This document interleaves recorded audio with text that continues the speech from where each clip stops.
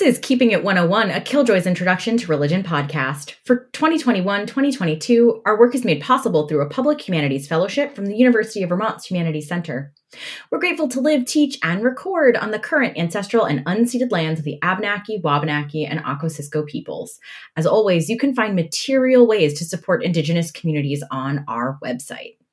What's up, nerds? Hi, hello. I'm Megan Goodwin, a scholar of American religions, race, and gender.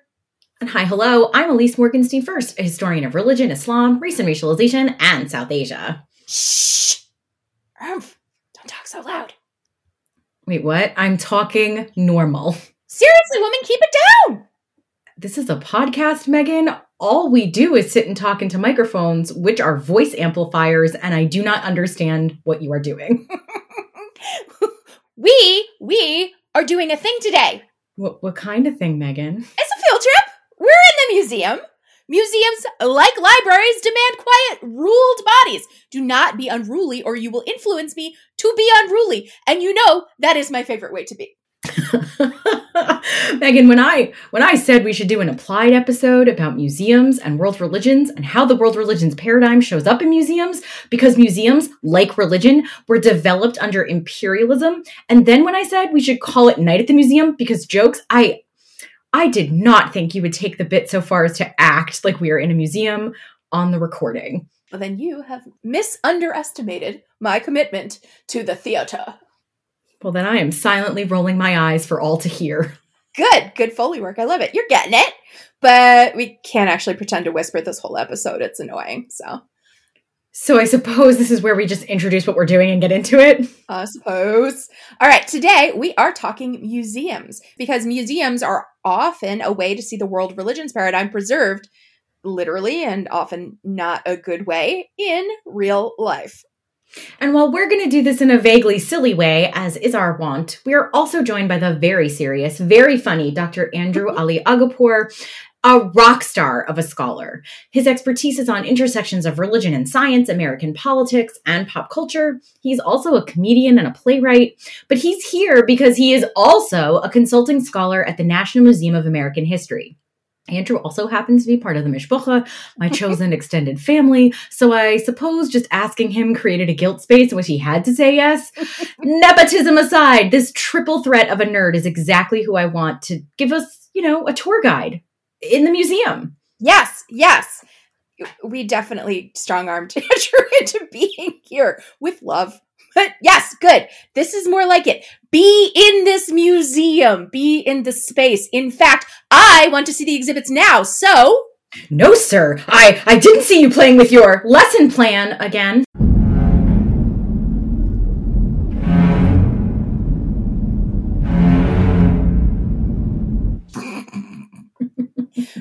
Truly, nerds. Picture it. 2022. Masked. Or 2021 or 2001 or 1991 unmasked. That seems so strange. You are in a museum. It's in your city or your town or you're somewhere, fancy. Or if you've never been made to go anywhere, maybe it's on a TV show like Buffy or on your campus and your professor made you go. When I see that museum in my mind's eye, besides it being sort of big, like grand, a sense of spaciousness and quiet, of course, I can also picture how things are arranged. I don't care what museum you're in, natural history, art, city history, maritime. I do love a maritime museum. Doesn't matter. Remember when we went to the Railroad Museum? Anyway. I put that in there just for you, sweetheart. Museums are typically arranged, and the museums that aren't arranged are usually famous for their purposeful chaos. Anyway, museums are ordered so that viewers can learn, so that like items hang together, whether that's similar periods or regions or subject matter. Often they're ordered in such a way that if you were to wander about, there would be a clear delineation between objects either assumed to be or, as we'll talk about, argued to be different. Absolutely. Yes. In addition to being places we imagine as serious and formal and elite, museums are physical buildings with collections and objects and storage facilities, but they are also arguments, values statements, and embodiments of ideology. Yes. So today our lesson plan is simple, but not even a little bit simplistic. We're talking about how world religions show up in museums and why that's a problem in so very many ways. A practical experience problem, which brings us to the 101 on today, the section where we do professor work. Okay, Irv, let's change up our history of the world religions formatting a little. Across this giant mega season, we've been starting our 101 with these pesky Socratic questions. I think today, though, we'd be better serving our nerds if we just tell them why we give a care about museums, how we think that's applied religious studies, and also, as is our wont, all the imperialism. I want us to use facts and examples. I want to space my own theater performer roots and soul. I want to act in this audio field trip. Are you with me? Well, of course I'm with you. I'm ride or die. But I demand we start with why this episode, why this example, and then I demand we talk imperialism. If you get to be an actress, then I want to stay yelling at imperialism. My role is straight woman, literally and jokingly, I suppose, as well as the star Stone Cold Bummer. You are that, and I oblige you happily. You know, I love a museum. An exhibit is a thing I often get for fun after I do a hard thing. It's true. It is a literal way I reward myself. I'm not ragging on museums in this episode per se, but as usual, I'm asking us to make sense of them, especially because when we see religion named in museums, there are some striking patterns that, yeah, well, we're not surprised by. And after this episode, our nerds, I suspect, will not be surprised either. I also assume our nerds are like, maybe onto this already because many of them have been listening for a while, but maybe we can still shock you. Let's find out. All right, like as we try to shock and maybe awe our nerds, can I ask, why museums and not, say, music or news or some other practical material example?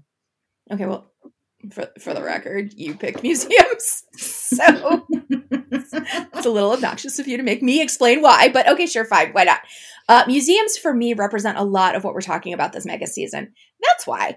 First and foremost, museums are a status thing. They are high culture, they're elite. There's class and race baked right into the concept. Who has access to museums? Who decides what is museum worthy or exhibit worthy? What the capital value of a collection would be? All these hit on my most favorite clusterfuck of issues like gender, race, class, sexuality, and of course, religion. Second, and is deeply important to me, but probably more professionally your bag, museums are literally developed as an idea and go from plots of land to grand buildings filled with stuff, specifically during the European colonial and imperial period. Museums that claim to be international, that represent the world in any capacity, are in many ways just plundered goods from colonized imperial subjects. We'll get there. I know you'll get us there. Okay, but Elise, enough of this monologuing. I need you to get into character. I know. You like the scripted stand-up truth bomb style, but today, I think we need to take a different approach. I want a quiz show meets imagination set of games. Are you in? I suppose I don't have a choice, right? Like, we're in this? Nope, we're here. Buckle up, buttercup. All right, so here's what I want to do. I'm going to walk us through some museums across the world through the cunning use of maps. No, not like nation-state maps, but those handy-dandy maps that they give you at the information desk of any museum. All right, that sounds great for an audio medium. Shut up and play along, goddammit. Yes, ma'am.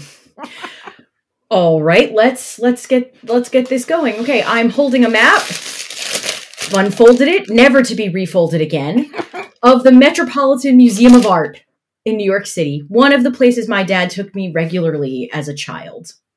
I'm here. Such good Foley work. You're there. It's New York. You feel cool as fuck. You're in the Great Hall just off 82nd. You have that little metal button the Met was famous for. I see these galleries on my map. To the right, the Egyptian Gallery, made famous, obviously, in When Harry Met Sally. Left is Greek and Roman art. Ahead of us, we can choose medieval art, European sculpture and decorative arts. Past that, the American collections. I know you're skipping that shit. And some modern art. Oh, but look, on the second floor, I see something up your alley. Florence and Herbert Irving South Asian galleries. Oh, you brought the South Asians and the Jews together. Plus, Gallery 234 through Gallery 243. represent India, Pakistan, Bangladesh, and Sri Lanka. They primarily trace the development of the sculptural arts associated with the temples and shrines of Hinduism, Buddhism, and Jainism. And maybe you'd want to see the gallery formerly known as Islamic art, but currently known as Art of the Arab Lands. Oh, wow. Okay. Turkey, Iran, Central Asia, and later South Asia. Okay, so that's a really good job of reading the map at me, but I want to unpack Arab lands for conservatively the next 45 minutes. But I'm feeling a little lost on my map. If I'm looking for Christian or Jewish art, where should I go? Because I'm already pretty familiar with Islamic, Hindu, Buddhist, and Jain art. I'm really here to learn. So what should I do? My map is not helping right now. Can't find Christians. Check. Okay. Let me check my maps legend. There is nothing about Christianity. Okay. I'm going to use the interactive map online. Okay, that's weird. What's weird? Well, so when I search for other religions, they show up with gallery titles, but Christian and Jewish do not. I'm directed to galleries with places or genre names like Italian sculpture and decorative arts, or Baroque, or Renaissance. Goodwin, I think we've discovered our very first problem. Dun. In this museum, the Metropolitan Museum of Art, one of the largest in the world and certainly the most powerful in the US, religions associated with white folk and Europe are not on the map. Those religions are just part of culture. They have specific understandings of time, style, genre that aren't reserved just for experts, but for all museum visitors. Right? If Baroque is a word that is expected to have any meaning with the museum-going public, but Arab lands is also supposed to have meaning with the museum-going public, wow. That seems to say that religions like Islam, Buddhism, Hinduism, not only are these primary organizing identity of the objects, but it's sort of generic that our museum thinks that's all we need to know about Indian art. Yeah. Okay, so what I hear you saying is that for Europeans and Americans are under the umbrella of Judeo-Christian, which we don't even have time to get into why that's a problem. Religion is part of it, but it doesn't define it. Whereas for everyone else, religion is explicitly named as central and crucial to the art itself. Yeah, and what's bizarre in this is that Renaissance art is definitionally either shit from the Bible or tablescapes. Yeah. It's so religious, and yet we're not calling it religious art. We're not labeling it religious art. And now that we're looking around here, I'm following you around this beautiful museum. Some of the objects from the wing formerly known as Islamic art and currently called such a mouthful that it will always be the Islamic art wing aren't really religious at all. Yeah. And the lack of art from India that is modern and not just Hindu icons or Hindu statues of deities it's something, all right. Yeah, that's a choice. It's almost as if this giant museum, this force of culture itself, is telling us that the most important thing to know about East, Central, South, and West Asia, North, West, and East Africa, and the Middle East is that those places are religious. And it seems like Europe and North America get to be places with varieties of art and experiences. Weird. It's almost like we're watching the world religions paradigm where Christianity is the winner of civilization. And also Christian art isn't seen as religious per se, but culture, it's universal for all. It's it's right there on the wall and in my map. Weird indeed. I got a question though, Megan. Yeah. Do you think this is the case in other museums too? I mean, I have been to some museums, and okay, I can't even commit to the bit. Yes, we know it is. We know it is. Take any European or American museum, and you're going to find similar patterns. Which brings me to this question, Elise. Look, I know you're getting weirded out by all the Buddhas and Vishnus and prayer niches and Quranic inscriptions just staring at you. Do you know how these objects from faraway lands, got here? Oh, I totally know this. Imperialism, Orientalism, yes, plunder, and pillage. Yes. Say more. I know you want to. Well, you know how I talk about imperialism? No, do you Do you talk about imperialism? I've never noticed. Yes, all the time. Yes, we are aware. All right. Well, I was going to say, you know how I always talk about imperialism and we often talk about the guys with guns and the guys with pens? Mm-hmm. Well, so like there's a third group here. And that's the guys with pickaxes and pallets and ships. Mm. The guys with pens tell these laborers and, you know, Indiana Joneses, the archaeologists, the anthropologists, the linguists, the art historians, where to dig and where to extract. And the guys with guns, well, they guard these heritage sites. Wait, while so that's just stealing. Indeed it is.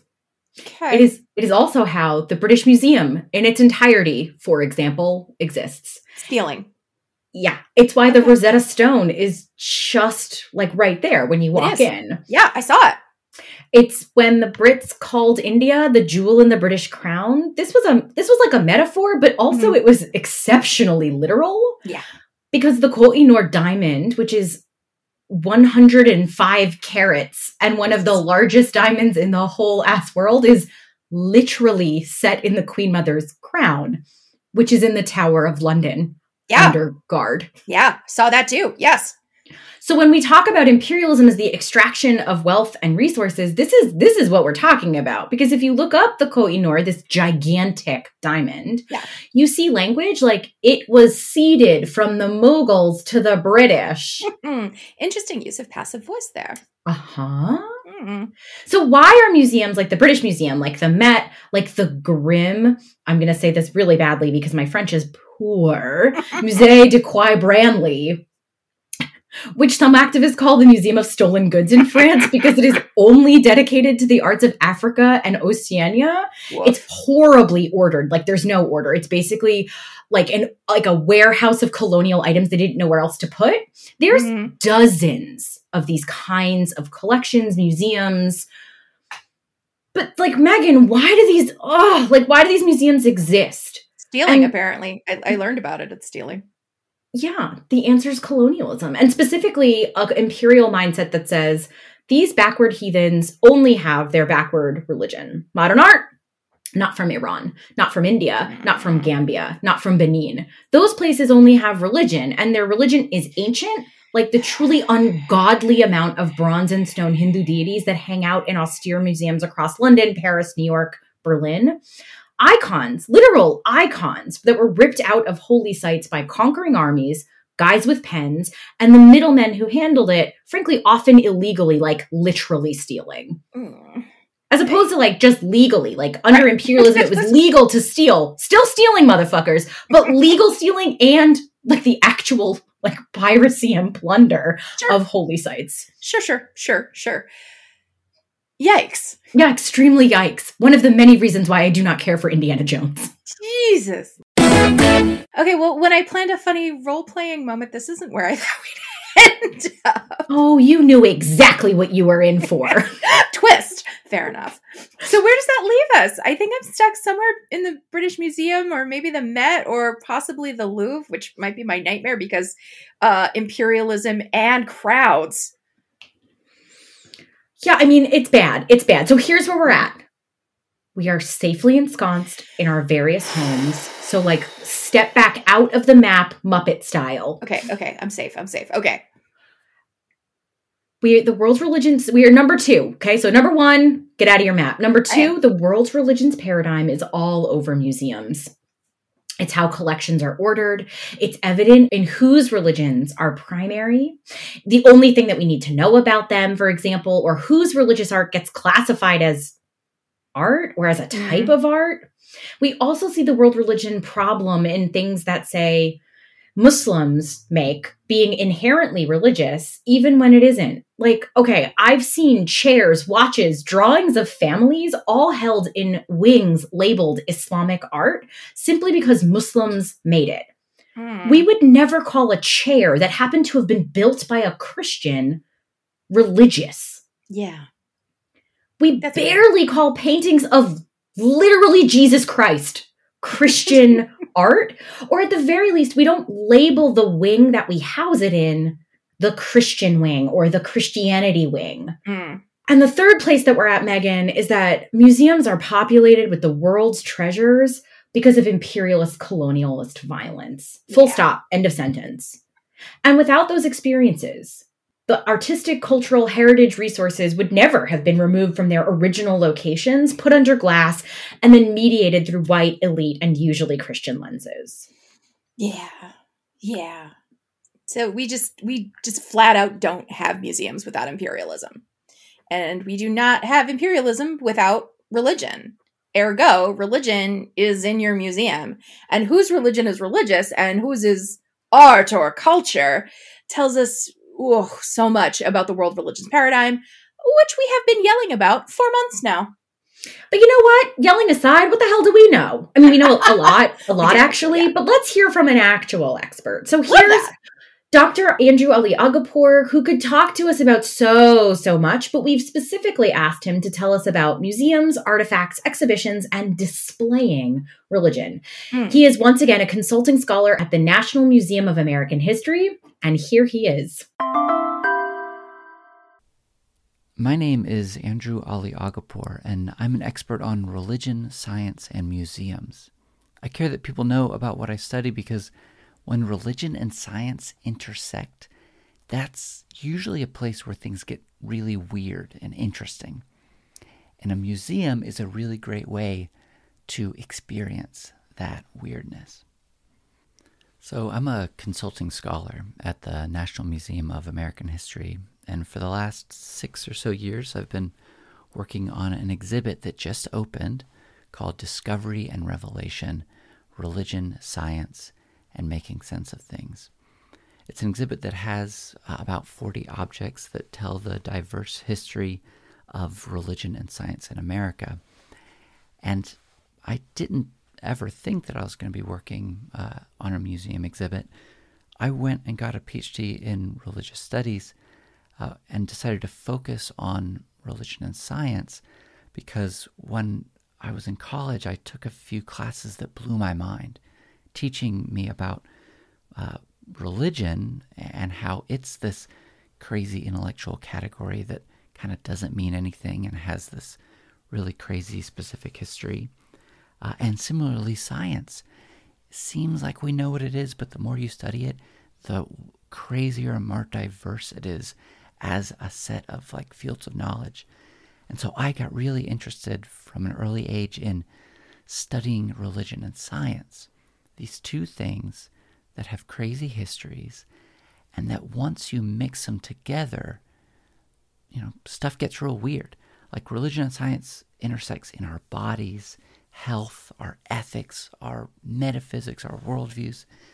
I think there's a reason that we often have really strong opinions when it comes to issues around religion and science, like evolution or like ethics, because these are really important parts of our lives. So I became interested in religion and science, got my PhD, and then Dr. Peter Manseau from the National Museum of American History reached out to me because they were developing an exhibit on religion and science and needed a consultant to help with that project. I immediately jumped on it, like how exciting to be able to use some of my academic training to help with this exhibit. I loved going to the National Museum of American History as a kid, so it was an honor. And then there were a lot of things when it came time to start work that really surprised me. So I wanted to share with y'all initially some of those surprising things that I wish I had known. First of all, the Smithsonian is crazy. Like the National Museum of American History, the museum where we have this exhibit, has 4 million annual visitors.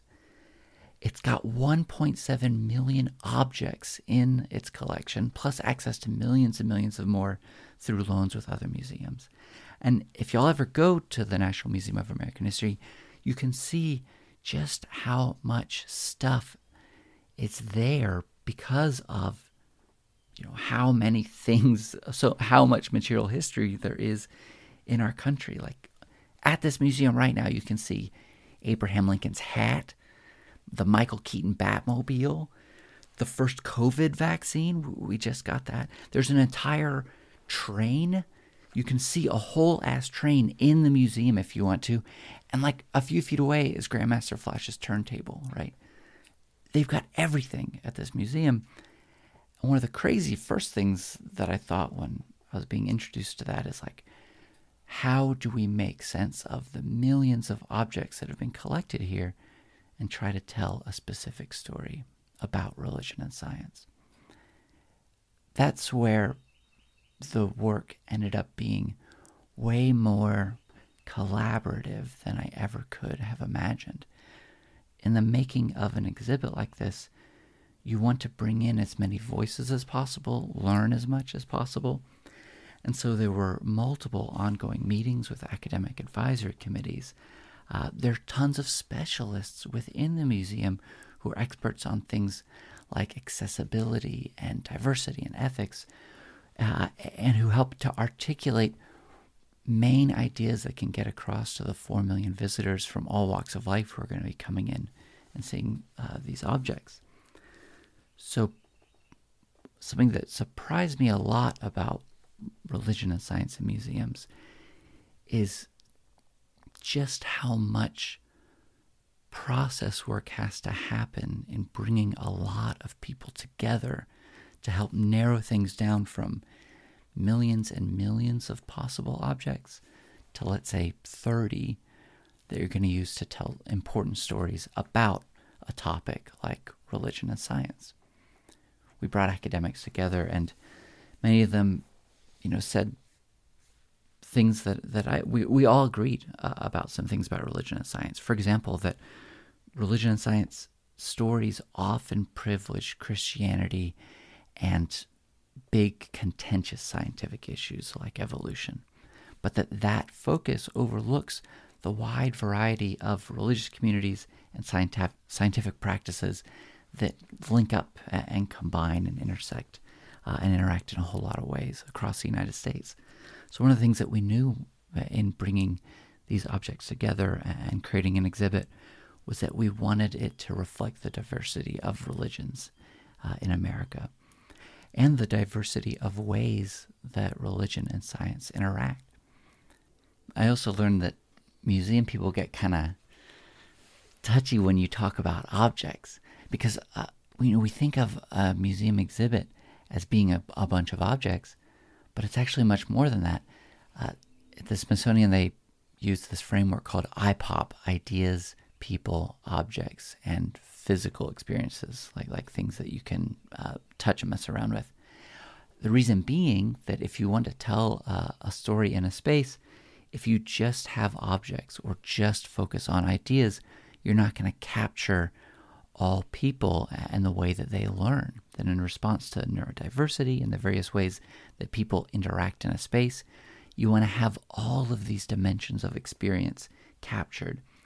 And then from there, there's all this thought about how once you do have your objects, your people, like portraits and write-ups about those people, concepts, banners, imagery, and objects, once you've got all that stuff decided on, then you have to organize it in a 3D space such that no matter what size you are, no matter what your interest set, as you walk around that space, you're going to have things directly in front of you, things that are far away that are just catching your eye, and a whole lot of ways to exist in the space that have you learning the key takeaways or asking, more importantly, asking reflective questions based on what you've seen in the exhibit. So that was a big learning experience, just seeing how much work goes into creating an exhibit. And from there, I guess is where things got really fun, which is that we got to decide on what objects and people and stories were going to represent religion and science in America for the purposes of this exhibit. And we picked some really fun things. This is just an extended plug for y'all to go see this exhibit, which is open for the next year. But we've got things like Benjamin Franklin's lightning rod. There was a huge debate when the lightning rod was invented, because some of the Puritans back in the 18th century thought that lightning was a way that God smited people. It was a way to dole out justice. And so if you had lightning rods that diverted lightning from zapping people, you're taking away one of God's tools. Maybe you're not supposed to do that. There was a huge scientific/religious debate about that. We've got an EEG headset, electroencephalograph headset, that basically has these sensors that go around your head and measure electrical activity, measure your brain waves. And this particular set of sensors that we have was used as part of this kind of large-scale cooperation between the Dalai Lama and Western neuroscientists in the 90s, where Buddhist practitioners had their brain waves measured to see what could be learned about meditation and its physical effects on the body. We've got a digital prayer mat. A prayer mat, we've got compasses that will point you towards Mecca, which have existed for centuries and have taken way different forms as technology has evolved. We've got this digital prayer mat that also counts your rukas, something I could have used as a kid, that helps you pray since it's different. Salat is different at the different times of the day. We've got a portrait of Henrietta Lacks that we borrowed from the National Portrait Gallery. Henrietta Lacks is the person who created the HeLa cell line, an immortal cell line that's used in medical research across the world every single day, which has saved perhaps millions of lives. But Henrietta Lacks died in 1951, and doctors took those cells from her body without her consent. She was an African-American woman whose cells were taken from her, used for science and technology and for-profit research. She never consented to this. Her children had never been paid for this. And we have a portrait of her holding a Bible, which is a religious text that has become really important for her living relatives as a way to make sense of Henrietta Lacks' immortality and sacrifice. We also have other objects that are on loan from other museums, like a peyote tray on loan from the National Museum of the American Indian, which is used for peyote ceremonies. And that lets us tell the story of how peyote has been studied by scientists and kind of has been given legal exception to be not viewed by the American government as an illicit drug if it's being used for religious practices. So that raises really interesting questions about religion and law and how we determine what counts as religion.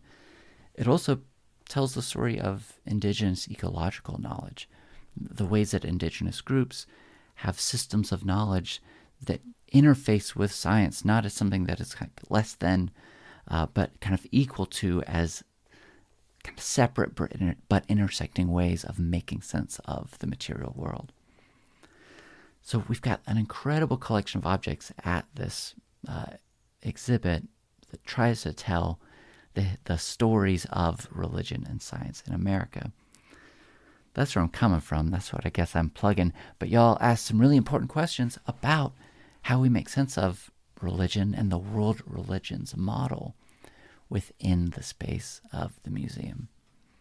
And that's the question, right? That's an important question that gets asked all the time within the Smithsonian, because working in museums and making these choices also involves reckoning with the past of museums, looking case by case at where these objects have come from, how they were acquired, and also dealing with the fact that collection inevitably reflects the particular ideologies and interests of the people who are doing the collecting generation after generation. So one of the great questions I'll ask is how spaces like museums reflect the world religions model.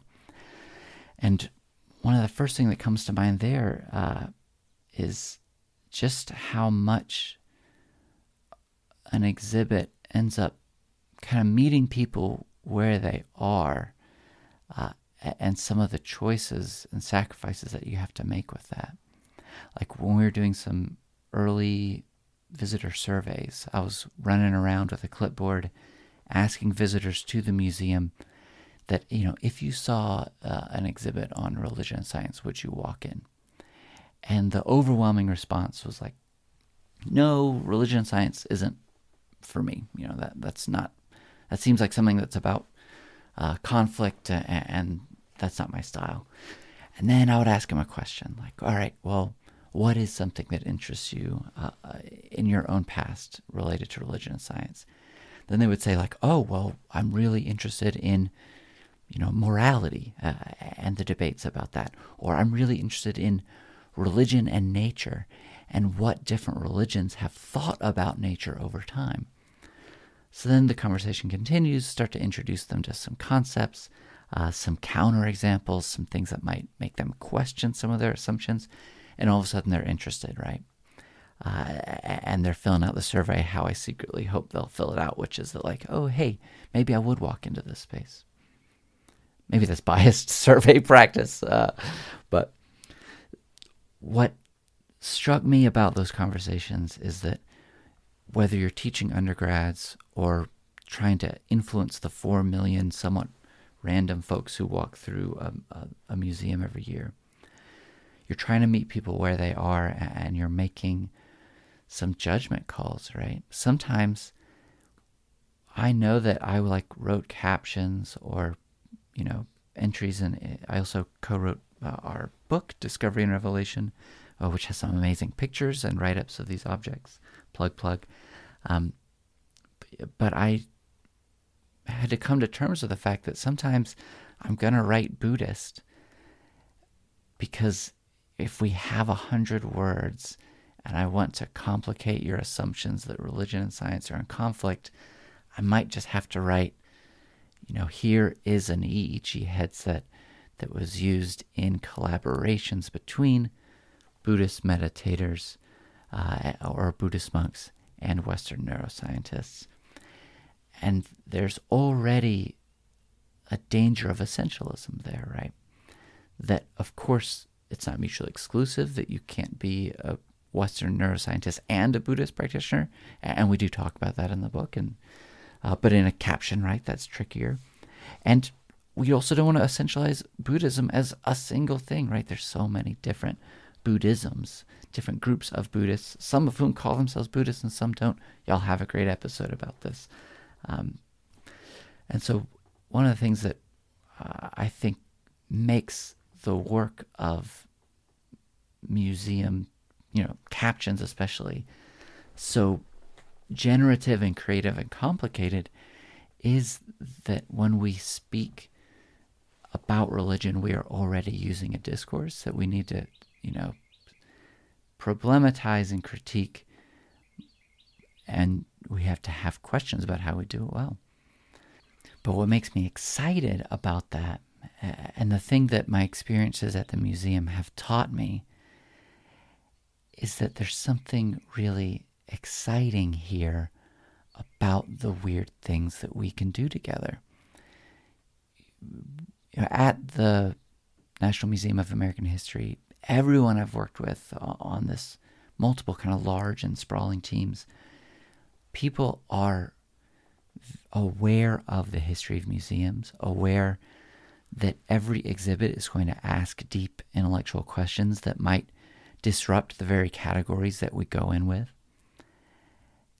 And at the end of the day, creating an exhibit is a process of bringing voices together, including a wide variety of experts,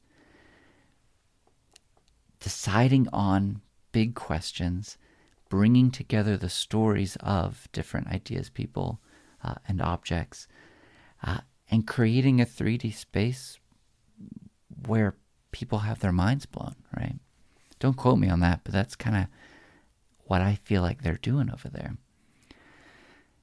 And what makes me excited is that means that the future of museums is a future that is post-world religions. It's a future that is aware of the history of religion and the violence that it can do as a category. Because the future of museums is the future of us, right? We get to educate the next generation about religion. I really, really hope that every subsequent generation of folks doing work at the museum has listened to Keeping It 101, that if you want to do work that relates to religion, here's some resources for you so you're up to speed. So what's my takeaway? Go visit a museum. the National Museum of American History and Culture, the National Museum of American History, the National Museum of the American Indian, all museums that will change you, where a lot of really brilliant experts have come together to create spaces that will make you question your assumptions, experience new things, learn histories, and be changed. And when you go to museum exhibits, I encourage you to then think about how you would do it better, because no museum can be written from outside of history, from outside of the particular lenses that come in with all the various collaborators who make the thing happen. So yeah, that's my takeaway. Come see our exhibit. You'd think egghead professors would just know about their little areas of expertise, but it's really thrilling to hear how Andrew applies his nerd to an actual set of objects to create an exhibition. What I hear him saying is basically museums. It's complicated. Yeah, and I was especially interested to hear about the politics of individual objects, the way that curators are really critically thinking, and frankly, the limits of those critiques. Like we've been saying all season, and frankly, since this podcast started, it's one thing to deconstruct in theory. In practice, categories, they work because they work. They have purchase and they make sense. Like in our conversations and in our language, even if they are imperfect at best and horrible at worst. Anyway, I guess now we have to go to the National Museum of American History and see this exhibition for ourselves. Yeah, we do. Also, don't they have a book coming out? I feel like homework. It's in the homework. Of course it is. Well, stay tuned for homework then. But now it's time to move on to a little bit leave it. It's a little bit leave it. It's a little bit leave it. It's a little bit leave it. It's a little bit leave it. Where we're letting you know what we think the most important, most interesting, or most challenging part of the topic is. It's a little bit to leave you with. So you mentioned up top, Elise, that I sometimes get to go to a museum as a treat for myself after I have done a challenging or exhausting thing. And that is true. The part about that we did not say is that I have to go alone because museums are honestly really challenging for me too. They often require dealing with crowds. I am also a big time text and word person. So I love museums, but I don't linger in them. I don't want to take it in for hours at a time. And I'm given to understand that that's kind of the whole deal with museums. I'm a nightmare. But even with my general uncomfiness with lingering and visuals, I was, for example, absolutely struck dumb the first time I saw a Van Gogh in person. All the Tower Record posters in the world cannot capture the texture and light of those sunflowers. So my little bit leave it for today is just go to museums if you can. A lot of museums do free nights if museum going is not in your budget. Go to museums, go to more museums, let them surprise you. And then I also want to ask you to listen to Hannah Gadsby talk on her stand-up Nanette about the fact that we don't have Van Gogh's art because he struggled with mental illness. We have sunflowers and everything else because Van Gogh had a brother who loved him and tried to get him help, which is a short but sincere reminder as we close out the season. We've got one more episode, but still, to take care of ourselves as best we can, accept help whether we think we need it or not, and go to therapy if that's available to us. I don't know, man. Year 3 of COVID is a lot, but museums are great, even if I am not a lingerer, and you should go to them if you can, and please keep wearing your mask while you're there. Yeah, my little bit leave it is a little bit serious, similar. Yeah. I love museums. I love them. I love the idea of them. I love that spectacular art and objects and dinosaur bones would be available to or for anyone who wants to see them. I especially love when museums are truly considered public in that they don't cost to get in. They're taxpayer supported and anyone can go through the front door regardless of income. I love the idea, like a library, that a museum can make available and accessible literal knowledge, ways of seeing the world that vary from one wall to the next even. And I credit a lot of my early development to the every single weekend visit to New York City's many museums with my dad, an erstwhile character on this pod. But, and there's a big but coming, as much as I love them, the question of for and to whom is a big one. For whom are museums accessible? To whom do they provide access? And as always, at what cost? why, as a small child in New York City, did I have access to Indic temple art, and who in India did not have access because I was looking at their stolen object? Yeah. Which is why conversations about repatriation, reparation, and restoration are crucial. Yeah. But if you don't know, now you know. And if you don't know, now you know. This is the segment where we get one factoid each. Okay, Megan, I'm going first because this is like my favorite. Okay. As people talk about decolonization and repatriation, big key terms in museum thinking right now, where we're thinking really about returning stolen goods. Mm-hmm. I've been obsessed with the story of Emery Miwazulu Diabanza, a Congolese Pan-African activist and provocateur who has been just like clandestinely stealing artifacts from a variety of European museums. Oh my God, that's amazing. He's been arrested in both France and the Netherlands. As far as I know, there could be other places, but his whole platform is basically like Robin Hood meets cat burglar. He is liberating. That's the language he's using. He's liberating stolen African art from European colonizers, often unabashedly and in plain sight. So I'm going to give you some of those stories in the show notes. And for legal reasons, I do not condone stealing, but also return it all. Okay, that's amazing. Immediately obsessed. This actually goes beautifully with my factoid. Did you know that it's not stealing to bring home literally any object from the British Museum? Hashtag Killmonger was right for the first half of the movie. And then they had to make him an abusive psychopath so Disney subscribers didn't have to think too hard about colonialism. Anyway, the police, I should say, if you're traveling, might disagree. But spiritually, not stealing. And if you don't know, now you know. Anyway, don't pack up your stuff yet, nerds. It's time for homework. Homework? What homework? Okay, well, obviously, I am both thrilled to recommend any of Dr. Agapor's stuff, but also they're usually incredibly good reads. Andrew is a gifted writer whose, I think, strength is about making accessible things that feel inaccessible. So, like we said, there is a book coming out based on the exhibit Andrew has been working on at the Smithsonian. So it's called Discovery and Revelation, Religion and Science in America, which is both the title of the exhibit and the book. So you can find it online with some objects. And also, I should mention that it's co-authored with Peter Manso. So I'll link to that. Dope.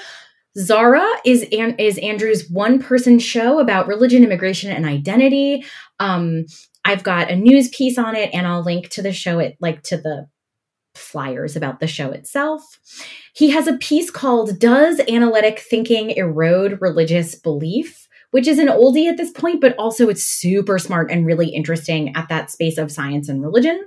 And frankly, for like those of you who want to know more about religion, science, pop culture, and comedy, I'm just going to link to Andrew's website. He is a prolific public scholar, and his comedy stories are gold and masterful. So, okay, on museums, I cannot recommend highly enough Dan Hicks's recent book called Brutish Museums. Get it? British Museums, Brutish Museums. The Benin Bronzes, Colonial Violence and Cultural Restitution. It's a fabulous book on all of that. Shimrit Lee's Decolonize Museums is a book coming out really soon if it's not already. I have an advanced copy and it's super smart.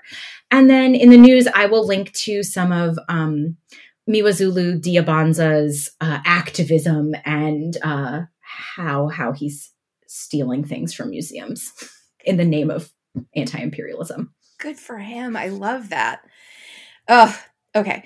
Plus 1 million for all things Andrew. It has nothing to do with museums, but Andrew and I actually wrote a thing together about religion abuse and Kimmy Schmidt for Religion Dispatches in the early days of my book project. The spiritual, if not printed title of which the piece that we wrote is Always Be Uppercutting. You're welcome. I also want to lift up cool conversations among pod besties, so I'm going to recommend you listen to Andrew chat about his research and more with friend of the pod Greg Soden on classical ideas. As for the rest, again, I love museums, but my attention span makes me a nightmare to bring to them. 2 out of 5, do not recommend. So I love them, but I am not a lingerer. So in the spirit of religion in museums, though, I will say that should you have occasion to be on Montmartre, the hill at the above Paris, the Dali Museum is a goddamn treasure chest and is also air conditioned if it happens to be 95 degrees Fahrenheit while you're visiting, as it was when I was there. I will also highlight 2 cool pieces about scholarship in museum for our nerds, though. So the first is an illustrated guide to curating a museum exhibit written and drawn by B. Aaron Cole called I Make Exhibits, first published in Contingent Magazine, and if my memory serves, is now being used by the Smithsonian and the New York Public School System, which is pretty cool.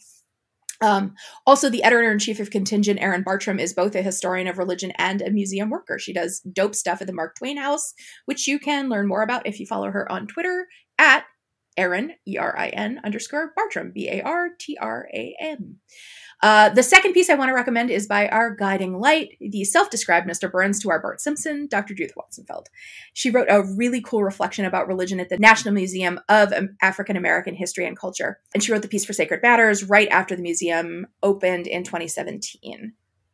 Also, look, if you haven't visited the National Museum for African American History and Culture, woof.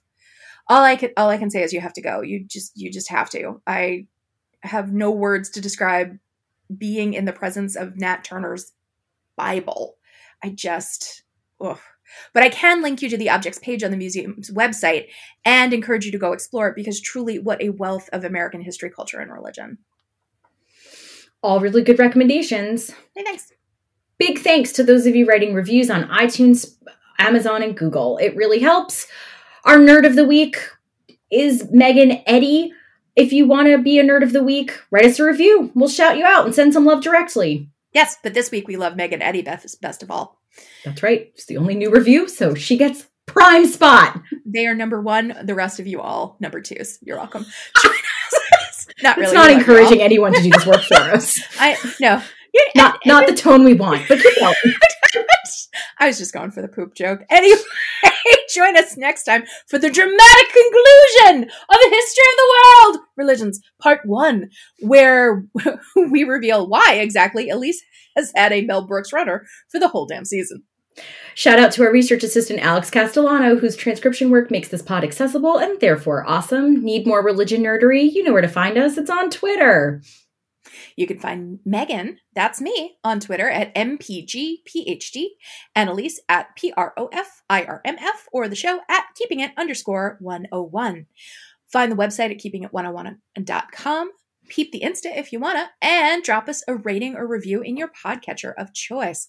And with that, peace out, nerds. Do your homework. It's on the syllabus.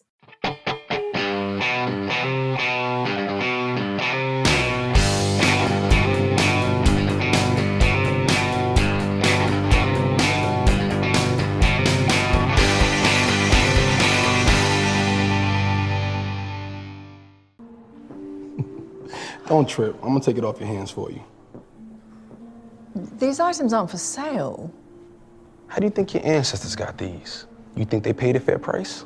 Or did they take it like they took everything else?